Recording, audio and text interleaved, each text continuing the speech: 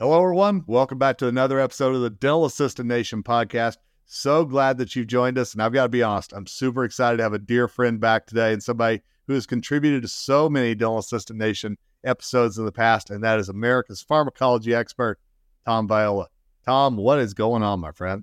How are you doing, my friend? I am so happy to be working with you again at Dr. Bicuspid. Congratulations on your reenactment of the same role you had so many years ago, my friend. It's good to have you back in the fold and good to be able to talk to you again.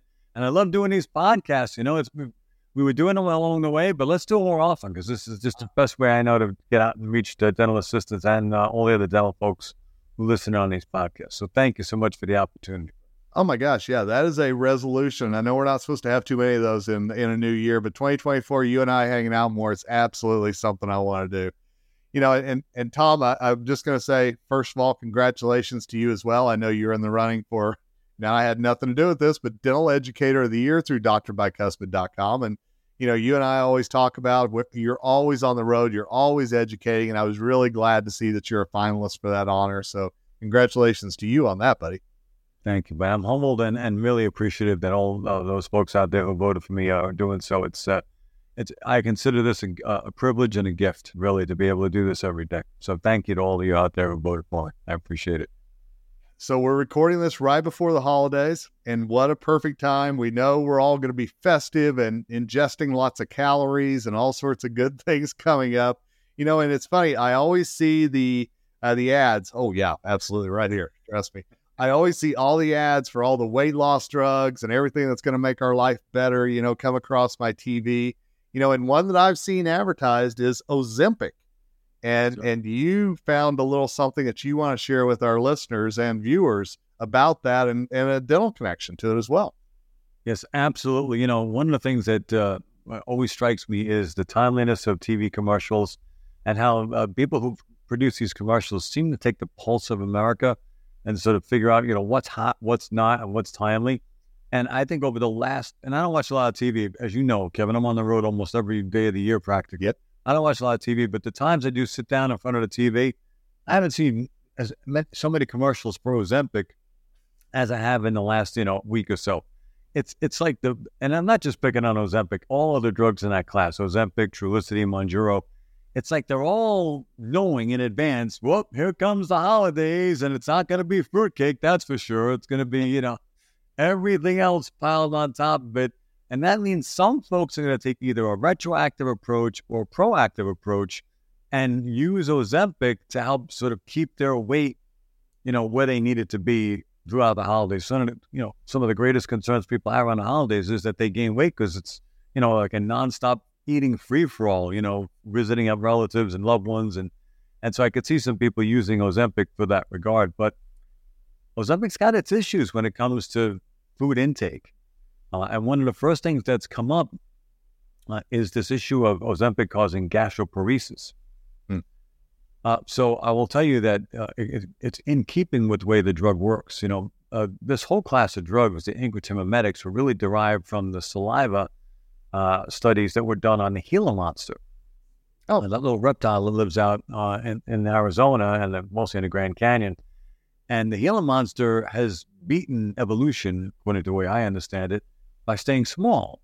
So why would a Gila monster stay small? Well, eating protein, mostly insects and snake eggs, and the Gila monster should have grown to be, you know, a lot larger than it is now, but then it would have outgrown its food supply. So it cheats evolution by staying small. And one of the ways it does that is by secreting this hormone such that after it eats, it shuts down, slows down its gastric emptying time so that one meal lasts a really long time. Great for survival in the desert, right, when food is scarce, and great for staying small so you don't get too big, so you don't go extinct route, right? Smart stuff, right? The heck this has to do with diabetes and obesity. Well, so, you know, researchers realize that us humans are not far off the reptilian evolutionary tree. Some of us more than others, I'm sure. But, you know, so let's see if we make this hormone. And it turns out that we do make a similar hormone, but type 2 diabetics don't make as much or as much as they need. Or some make enough, but they have an overactive enzyme that destroys it. So what better way to treat these nice folks than with synthetic, incretin mimetics? Okay. And that's where these class of drugs came from. But they share that same, slow down your gastric emptying time, make meals last longer, lower your postprandial glucose. Guess what? That all means for a type 2 diabetic or a person with type 2 diabetes, it's more controllable blood sugars, right? A better way to control your blood sugar after you eat. But of course, it also means if you're not diabetic or type 2 diabetic and you want to lose a little weight, well, what better way to lose weight than not feel hungry? Truth. Yep. Shutting down your gastric emptying time or slowing it down means that, that meal's going to last you longer. You're not going to be hungry. You're not going to have those pangs and cravings. But sometimes it's too much of a good thing. And folks who are using a lot of Ozempic, now, I don't want to comment so much on it, Kevin, because I don't really know. I know some people get prescribed Ozempic. Right. I mean, if it is for weight loss, I know there are those people out there that self-medicate. Don't know. But all I know is it's too much of a good thing. Some folks are now starting to complain that they've got this gastroparesis where it's like their gastrointestinal system is paralyzed and they can't move any food. And now they can't eat. They can't, digest anything. So that's the darker side of Ozempic and drugs like it. And the interesting thing to me is that, I understand that these kind of drugs are in short supply because people are using them for the weight loss reasons. And then diabetics can't actually find them because they're being used for a reason that really wasn't originally designed to do. And that's the thing about Ozempic that's interesting. It is available in two forms. It's available as the drug Ozempic for the treatment of type 2 diabetes, but semaglutide is also available as a prescription drug to be prescribed for obesity or weight loss called Wegovy. And then it's further available now as an oral tablet called Rybelsus. So it's odd to have one drug with three brand names, but the point of that little discussion was if you're an MD out there and you're prescribing this drug, semaglutide, for weight loss, well, you should be prescribing Wegovy. But the problem, of course, is that Wegovy may be considered a cosmetic drug and therefore not covered under people's insurance. It's kind of pricey, and so it's easier for the doctor to prescribe Ozempic where it would be covered under their prescription. And, whenever you and I were talking before we started this podcast, you said that there's actually another dental connection here with Ozempic. And this was pretty fascinating to me because you and I love to talk about that health history form. And I think there's a reason maybe Ozempic and some others ought to be on it because of this. Right. So here come the holidays, and you and I are recording this right before the holidays. So we're thinking, okay, a lot of people are going to be eating, right? A lot of people are going to be enjoying. Now I'm going to use Ozempic or Wegovy, either one, to suppress my appetite. But if I'm, encouraged to eat a lot of good foods, right? Sure. I might say, well, look, what? I've already got Wegovy or Ozempic on board.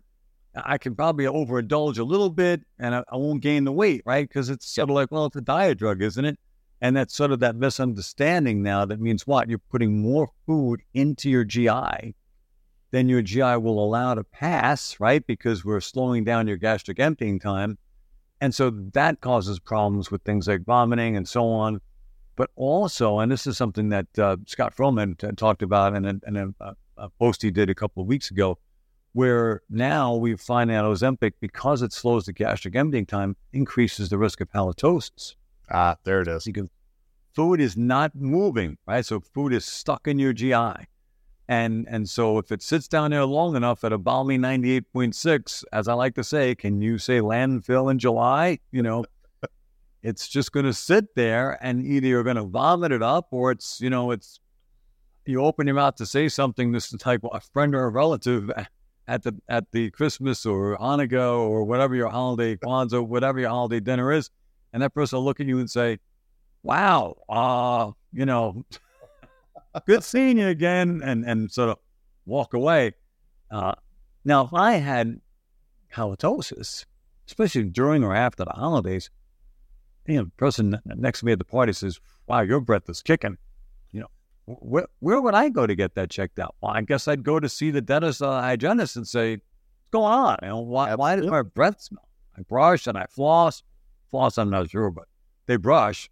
So why is their breath so stinky? And we've got to be the one to tell them it could be a side effect of the medication.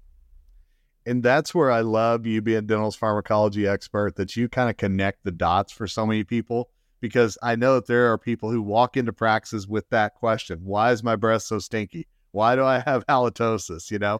And sometimes it's an unpacking if you haven't really gotten down and dirty with that health history report and asked them everything they're on, and they haven't tipped the hand that maybe Ozempic or one of those other forms of it is part of their regimen.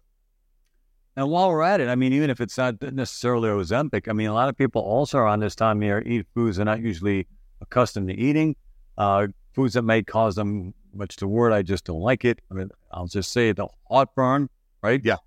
Yeah. So these drugs cause them heartburn. So what do? They pre-dose with a Nexium or a Prilosec or a Pepsid. And it's sort of the same thing. You're shutting off your stomach acid production. The food can't get digested.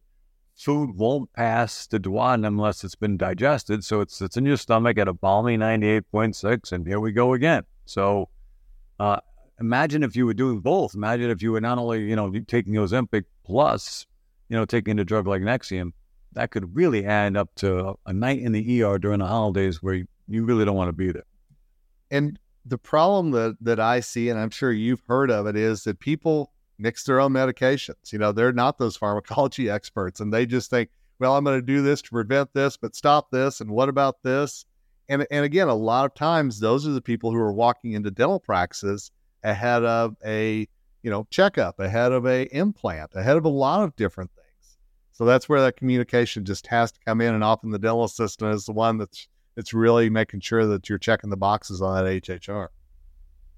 Couldn't have said it better, my friend. And the thing is, Ozempic may not be a non-prescription drug, but if it's something that I purchased, I hate to use, I don't want to say black market, but let's just say I got a couple of doses from a friend or a relative, or in my doc's prescribing an off-label.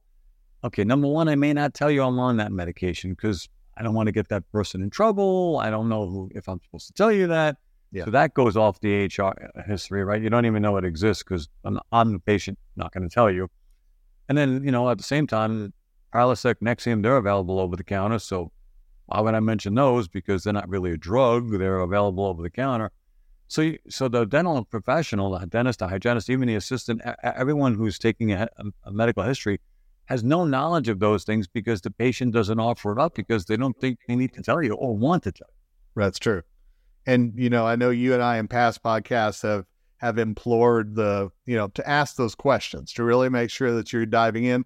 But you're exactly right. At some point, you may have a patient who's very reluctant to say anything about it, whether it's use of marijuana, whether it's Ozempic, who knows? There's a myriad of things that they may not want to share with you. And that puts the dental professional in a tough spot. Well, I had the strategy, Kevin. I was going to, go to my relative's house because they make all the good Italian food. But I was going to use a combination of Ozempic to make sure I don't gain weight. And then I was going to use Nexium to make sure that I don't get any heartburn. And then just to top it off, I was going to make sure I use Tums to neutralize any more acid. So I was really going to do a number on myself. I chose not to. Of course, I'm being facetious, but you could see how somebody could easily go down that road. And it's difficult for you to know. And we know, as you said, this is the time of year when people are eating and drinking a lot. Now, you may be listening to this in January, and we've already passed that. But you and I also know Valentine's Day will happen. There's always something coming where we have an excuse to eat. And that's where I think that this information is so important, no matter what time of year you're listening to this. Agreed. And on that note, Kevin, I might say, especially after New Year's, you might resolve, right, to say, this is the year I lose that extra 20 pounds. And so here you go. So our information is timely both during and after the holidays. How about that? And, as a mutual friend of ours, Mary Gavoni, always tells me, better living through pharmaceuticals is such a way of life for so many people. And unfortunately, that could be diet pills in January, too. You're exactly right. So, yeah. Well, something to keep in mind. I always appreciate you bringing it. And Tom, I know you have a wealth of knowledge and a wealth of resources out there. So make sure if our dental assistants haven't heard you for a while, where do they find you? Where do they learn more? Well, one thing I've learned for sure from you, my friend, and I appreciate everything you do for the practice of dentistry and dental assisting. The dental assistants out there are really, the front door to the office, right? So they're the ones that greet the patients, that walk with the patients. They become the face of the dental office, the first face you see when you walk in, the first face that greets you. And so I'm always anxious to hear from dental assistants because I learn so much from them. So please feel free to call me or contact me anytime. You can reach me via my website, tomviola.com. You can find me everywhere on social media at Pharmacology Declassified, which is the name of my company. And heck, I'm going to be at pretty much all the big dental meetings this year. So if you're going to be one of the national or regional meetings and you see my course being offered, please stop by and say hi. I'd love to meet you, shake hands, and come to my course too while you're at it. And I'm sure there'll be empty seats because it's always pharmacology, you know what I'm saying? But anyway, stop on over and say hi. I'd love to meet you and put a face to a name. There's a reason why he's one of the finalists for Dentist Educator of the Year, because he not only entertains and enlightens dentists, but also team members as well. And that's one of the reasons, many reasons, I should say, why we love Tom Viola. Tom, thanks for being on, my friend. I always appreciate you. Always loving what we do together, buddy. And thank you so much for the opportunity. You hang in there and take care of yourself. And happy holidays. Hey, happy holidays to you too. And thanks to all of you for listening to this episode. Love people like Tom, who are those experts in the industry, bringing you the information that you can put into practice today. So make sure you're checking in with those patients. You're asking about that health history report. And yeah, maybe even poking them a time or two with those tough questions. But until next time, Kevin Henry, host of the Dental Assistant Nation podcast, signing off and wishing you nothing but success ahead.